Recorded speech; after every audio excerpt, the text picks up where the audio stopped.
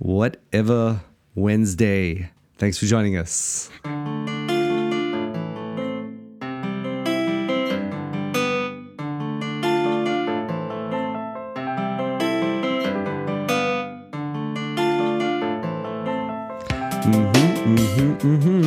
It's that day again. It's Whatever Wednesday. Yep. Whatever Wednesday. We just like to take it easy. Nothing too stressful. Easy. Nothing too philosophical. Halfway. Hoorah. Just got to keep rolling. Yeah. Hoorah. I have actually I'm not going to smoke this tobacco, but I've got this tobacco called Consummate Gentleman. And once I've gotten over this cold, I am looking forward to getting into this one. It's by Ashton. Consummate Gentleman. Yeah. Would have been a good birthday present. Happy birthday, by the way. Yeah, happy birthday to you too, Mike. Well, really, I mean... Did you enjoy your 40th birthday present for me? Did you enjoy your birthday present is more of the question. No, because I gave it back to you, didn't I? So did you enjoy my birthday present back to you? Yeah, I loved it. I thought it was the best thing ever. So, yeah, it's just, Henry and I have got this thing going where, it's like, if I've got to buy you a present and you've got to buy me a present, why don't we just not and buy ourselves presents? And then, that way you get what you want. That way you just actually do it. It's brilliant. Except that the one problem with that is when the one guy doesn't actually buy you the present or buy yourself the present. I don't know. It just kind of gets all weird. Yeah. And so I just thought I'd buy you a present. So I sent him an Amazon voucher that he sent back to me, and then I cashed in. So I actually bought my own Amazon voucher, but I sent it to him for his birthday. So it was just awesome, man. That's right. It was just and then I gave it back to you for your birthday. Exactly. So now we've satisfied all familial requirements. Exactly. And you got an Amazon voucher. I got an Amazon voucher, and you've got nothing. I got nothing. That's perfect. Yeah. I like it. Yeah. Good. It's not even your 40th. Who cares? How old are you anyway? I'm 36. Oh, bro, glory days. It sounds old though, 36. I think it sounds older than 40 in some ways. Oh man, I remember the days. You get that kind of like 17 sounds older than 18. Yeah, well, look, it's the wrong side of 30, so there's that. Yeah, I just feel like I'm dying. Basically, I can feel my body dying. I wake up in the mornings, I'm like, oh, just dying. Maybe it's just, I don't know. Like, imagine living at 80. I don't think I can do it. Probably not going to handle it too well. Oh, man, totally. Can't do it, man. Although I heard that at judo, I broke 2 guys' ribs the other night. Oh, nice. Good job. That's nasty. That's nasty. I was just rolling him over. I just rolled him over. That's it. Yeah. Broke 2 ribs. Boom. Just popped him. He had to go to the hospital and everything. Apparently passed out because of the pain when he got home. Oh, I've done that at jiu-jitsu. I threw a guy and man, he started squealing like a pig. I thought I killed him. Everyone, even the sensei guy was just like freaking out. He was just he didn't know what to do, and this guy doesn't usually get freaked out. I mean, normally people are passed out all the time. We just roll them over and they come to, it's just everyone gets choked out on a regular basis. But in this case, oh man, it was freaky. And then it was just a wind or something, eventually it didn't even so the break guy just needed to man up. Yeah, although I think if you get a wind at the wrong angle, I guess that is not that good. It's not that pleasant. Anyway, so that's that. All right, man. So Wednesday, what have you been looking at? What have you been thinking about? You know what I've been thinking about, Mike. What have you been thinking about? Birthdays. Yeah, well, that too. Hermeneutics, bro. That's all I think about. But I've got to get the thing in at the end of the month, so then I'm going to stop thinking about it for a while. But right, that's what I've been thinking about. I got a Whatever Wednesday thing. Okay. I've been meaning to talk to you about this for a while anyway. Mm-hmm. Is our church is looking for a kind of apprentice, trainee pastor, whatever you would call it, pastor in training. And we got a whole bunch of applications. and I'm sort of weighing through them, and I've spoken to some of the guys online and stuff. And so I thought, it'd be a good thing to think about what, yeah, because I was just going to ask you anyway for advice on picking a dude. Like, what are you looking for? Yeah, great. So obviously, I know that you got to start with the biblical requirements, which is, does he have an ability to teach, and does he live a life that's free from scandal? But I was thinking sort of beyond that. What are the sort of personality traits and the characteristics of someone who could be an effective pastor? Yeah. Well, one thing I don't care about, unless it's from Westminster Seminary, or it's like an obviously awesome degree, right? I just wouldn't give a rip about his qualification in that sense. I mean, usually any theology degree is just gonna be total trash, and actually he's probably gonna have to it probably means he's got some really weird kind of things that he's gonna have to, or that he's gonna bring into the mix at some point, so it's just like, I'm nervous about guys who have like a high degree of certainty, right? Because if they are certain about things that clash quite hard with things that I'm certain about, right? It's not going to make for a good dynamic. Unless they've been molded in a seminary that is solid, and they've probably, if they've landed on a certain element and they're willing to sort of go for that and retain that, then that's fine. In that, it's sort of come through a legitimate sense of fire first, and not just because some random event brought them to that conclusion. And yeah, I know it's crazy. It's almost like it feels so weird that theology degrees are almost the worst thing, at some level. If a guy's got a degree, it's almost like it's going to do him bad. It would be better if he just has a degree in law, or, whatever, just some sort of, to show he can, he can learn at that level. He can, you can think critically. Think critically, exactly. Yeah, so that's all good, and then again, like the exception there being, unless you know the content and the professors and whatnot. So there are a few instances where that's true, but yeah, so that's something we've had a couple of situations in the past where, it's just like it's hard because you have to tell the guys, listen, you have unfortunately, with regard to wanting to get a job in ministry, you have wasted your life. In terms of this last 4 years that you're so excited about now putting into practice and getting him. That is not earned you a single possibility at all. And in fact, probably someone should have shut the door on that before you even started. So I've had to have those talks a few times, and it's terrible.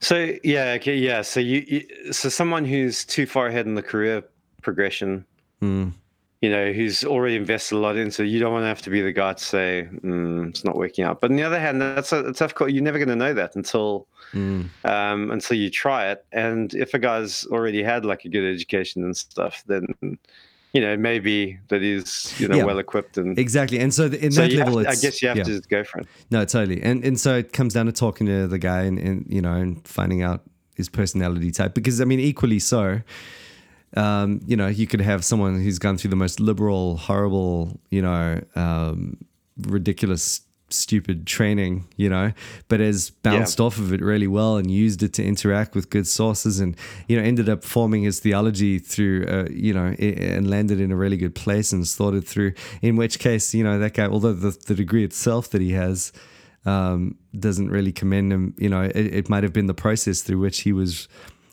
well trained, ironically, not through the institution itself, but through his I would count myself in that particular number. Well, I think most people would, you know what I mean? It'd be the very rare situation. I know Nick, for example, speaks very highly of his. He did have this very. I mean, he went to a Baptist Union seminary, which totally sucked, and that would be what we were talking about. And then he just amazingly got into like the one awesome seminary in South Africa. And just loved every second. So you get those very. That was Whitfield. Whitfield, yeah. Oh no, Wycliffe. which was a tiny little seminary. They piggybacked off the university of Pretoria, Tux University for their accreditation. Okay. But they got like Horton in to lecture, and so he did a BD, I think it was, or just a BTH, and it's just like the best thing ever. It might as well have been an MDiv from Westminster. Just brilliant. And cool. So I mean, like that's not the normal story, is it? I know that anyone from New Zealand, no matter, I mean, any seminary you've gone to, if you went in New Zealand to any seminary, you're just, oh boy. It's bad news. If you're, it can only have that inverse effect of getting you organized. If you were into it and kind of were able to find your way. But I mean, that's not the point of a seminary. That's what pisses me off about that. It's not actually that's not the seminary's task to get you confused and see if you can find your way. The seminary's task is to teach you and allow you to grow in a good direction. Yeah. So the other thing I was thinking about is we've had some applications of guys who are quite solid, but they come from more sort of dispensational backgrounds. Right. And like one of the applicants, when I spoke to him, said something along the lines of, look, if because he's recently just started doing a master's, which has opened him out to reading some good guys on the reform side. Okay. And that's kind of broadened his horizon a little bit. And prior to that, he wouldn't have touched our church with a barge pole. He would have regarded it as just like a dodgy replacement theology church. Right. And so he's kind of like warming a bit to the idea that there can be real biblical churches out there that have a different view about Israel in particular. But nevertheless, it's still like very heavily, so all about reading Revelation and Daniel and that with the literal numbers and trying to calculate when the relationship between Daniel's 70 weeks and the birth of Christ or the death of Christ, or very much sort of literal reading of the Bible stuff, and has been sort of well discipled in that area. So he's fully convinced, he knows it, he's he understands it. He's like kind of like what we would dream of for someone in our churches to take that much of an interest in what goes on, under the hood of our preaching and under the hood of our theology. Right. Like this guy is a dream disciple, but he's been discipled in a very, very dispensational setting. Wow. And so, he wants to go into ministry, and I feel like, in one sense, he's a good guy, very committed to the Bible, and would be keen to get stuck in, would be keen to learn. I feel like there's stuff we could teach him, but my nervousness is that I've had my fingers burned with dispensationals before, so they just couldn't drop the anti-Calvinist, anti-replacement theology rhetoric. They just couldn't do it. So we were happy to have them, and have them if they kind of respected the line and the teaching of the elders, but they just couldn't bring themselves to do it. So, I used to catch guys all the time distributing dispensational anti-Calvinist literature in the church. Like, I mean, they were just like, they were just hardcore about it. Wow. And so I'm slightly nervous about that. So I wonder what your thoughts are. Like, if you had a guy who you knew was, I don't know, say trained up within like master seminary or something. Yeah, like does heavy dispensationalism, but even in like another tradition that was not quite the same. So like like a heavy Lutheran or or like even something slightly more kind of liberal, like emergent circles. Yeah. Would you think, let's take this guy in and then try and take him down the Reformed route a bit, or would you actually say, that's potentially damaging to the church? I wouldn't do it. It sounds like a world of pain. I mean, obviously, when you're talking about just discipling someone, or if you just want to kind of connect and over coffees and whatnot and just talk it through, I'm all game for that. But when anything contractual is kind of looming, or there's an Yeah, because expectation he would of any essentially be a source. staff member. Yeah, well, no, dude, I would stay away from that as far as I could. Yeah, I mean, I've seen a few instances of that where people have tried and failed, and it's always just ended really badly.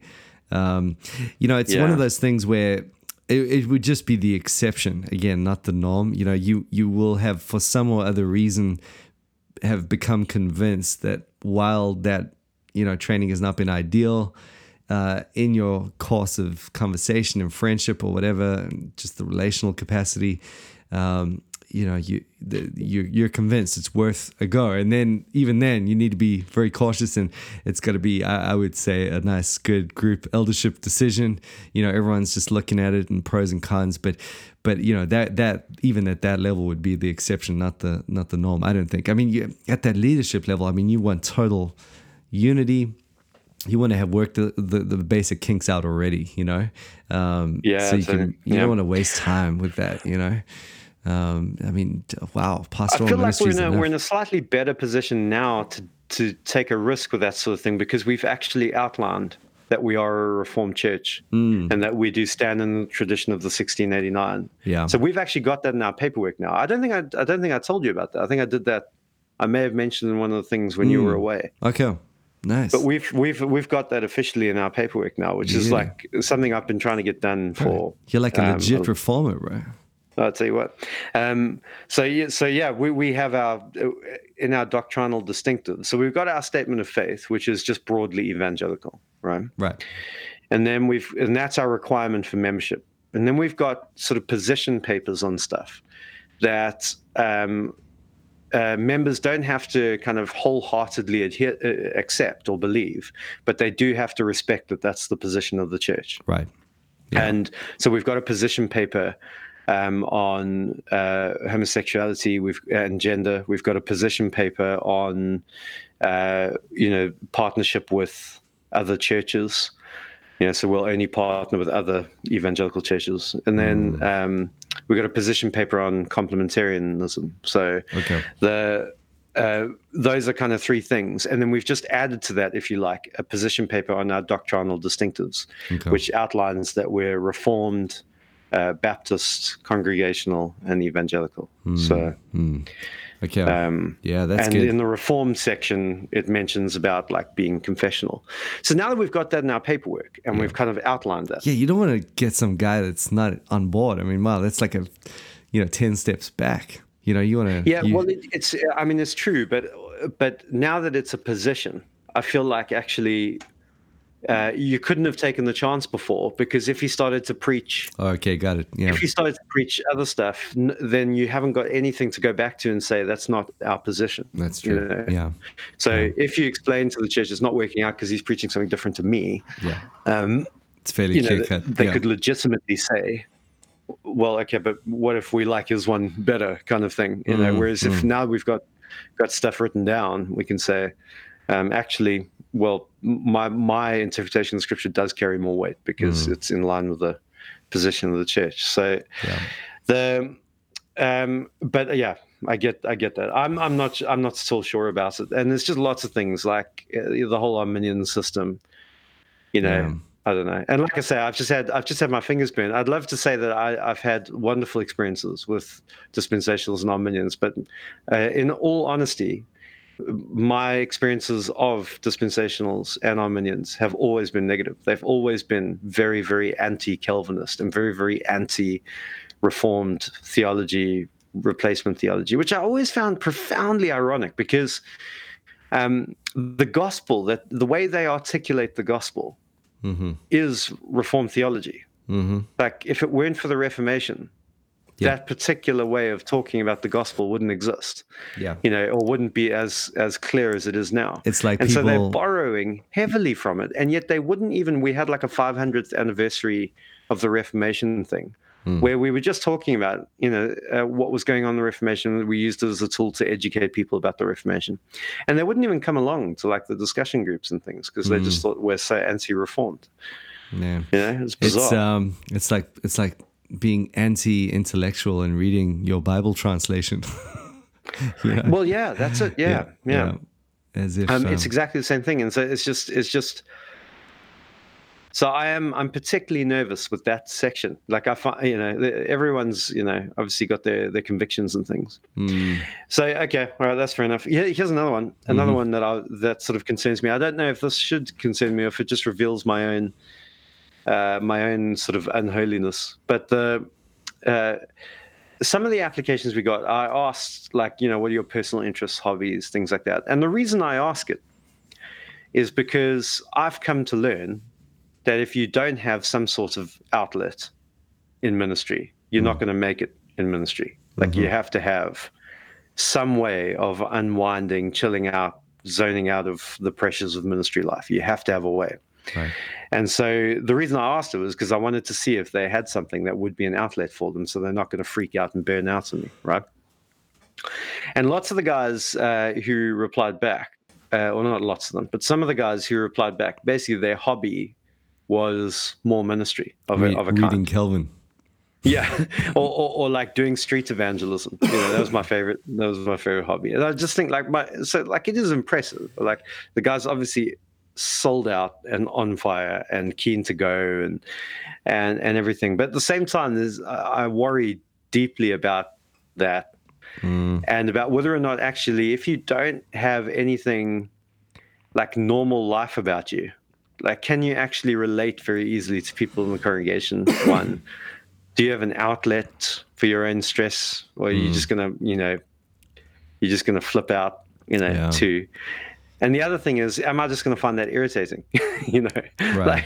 Am I just going to, if the guy's like super pious all the time, am I personally going to struggle with that when actually sometimes I just want to talk about, I don't know, the weather with someone, and if they just want to talk about evangelism all the time, I'm just not going to be able to do it. So I don't know what your thoughts are about that. Like, how do you, how much of a thing should it be, like someone's personal life, their personal interests, hobbies, like how much is that going to weigh in on the decision about who you take on as a trainee? Yeah, I don't. Well, I'm trying to remember offhand now. The Dave Fandy, from the Fields in the States, Acts 29 guy, came up with these great categories to consider. So he had competencies or something, obviously all alliterated.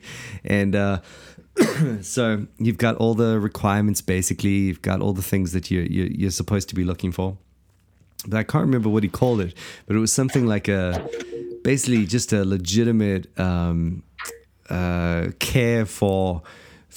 or just a relational sort of piece. I wish I could remember how he phrased it, but it was just really good in that he was just saying it's a really important part of it, even just to consider, what the personality, is it going to be a clash? Because that's a real thing. And it's not necessarily that chemistry is the word. That's it. That's what, well done. I think I've heard these before. Yeah. It's like competency, chemistry. There's something about capability or capacity. Capacity was the one. That's it. Yeah. But the chemistry one was good because it's not like someone's wrong and the other person's right, It's just, it is what it is. And it's just part of what it means to kind of be alive right now in our fallen Adamic state. I mean, at the end of the day, we'd be stupid not to take that into account. And it's not like you want to make it the do-all and end-all. But if all things else being equal, there's really bad chemistry. And that it's just, there's a clash. There's a real personality clash going on, and no one can help it really. You're both working against it. You're trying not to make it a thing, and yet it just keeps coming up. You're just coming at it from different perspectives, and it's just, that's not going to be pleasant for either one of the people involved in that. If it's the intern or the senior pastor, it's not going to be pleasant for the eldership team. It's not going to be pleasant for the church. And so I think it's just maturity at that level to just go, well, probably, look, on paper, this looks good and it probably should work out. And, if we were all a little bit further down the track in terms of sanctification, fair enough, maybe it could work. But it's just the way it is. And let's keep working against it, but probably not a good idea to sign any papers on a dotted line concerning, contracts and salaries and that sort of thing. Because, it's just almost asking for a beating in that sense. But, I hold that loosely as well, because everything has an exception. But I think it's just what I found refreshing about that is that was actually seriously considered. Whereas, you could potentially have your more, you used the word pious earlier, but your more sort of, I don't know, religious mindset, and certainly, hey, they are reformed, brother, oh yes, amen, they are reformed. And well, they are very godly, and look at their kids, and amen and amen. And yet, everyone just knows it's just going to be a total disaster. And I suppose you got that great illustration of Mark and Paul, or at least Barnabas with Mark and everything. And so it can happen to the best of them, and that's a real thing, and you just got to move on with that. And so, I don't know. So letting that flow into what you were talking about earlier in terms of just his preferences or downtimes, I would just put it all in that category in some sense, in that, maybe another thing to consider with that would be if there is someone that you're taking on in terms of an intern, probably they're starting out more or less in their track, with ministry, and you've been at it a little bit longer. That's typically the situation. And what that means is that you just are going to have a few more years of maturity, and they're probably going to have a few more, ounces of zeal to bring to the table. And that's sort of an inevitable result. And probably that's what you want. You don't want, it would be equally frustrating if you're young, right off the starting line, intern is just sluggish, you know what I mean, and just wants a lot of downtime, and I kind of like the whole pious thing at that level, because it'll get beaten out of him soon enough, and I just feel like probably everyone started like that who meant business and wanted to well, it's not that it gets beaten out of you, but you know what I mean, it just kind of you start understanding, you get weathered. You got to you adjust to marathon speed. Yes, exactly. And you realize that that's okay at some level. It's not like you're doing something profoundly wrong or anything. I don't know, just stuff that you really hadn't even considered when you start off. And so I think to not have that would be kind of weird. It's got to be, with that dynamic, it's got to be in play at some level.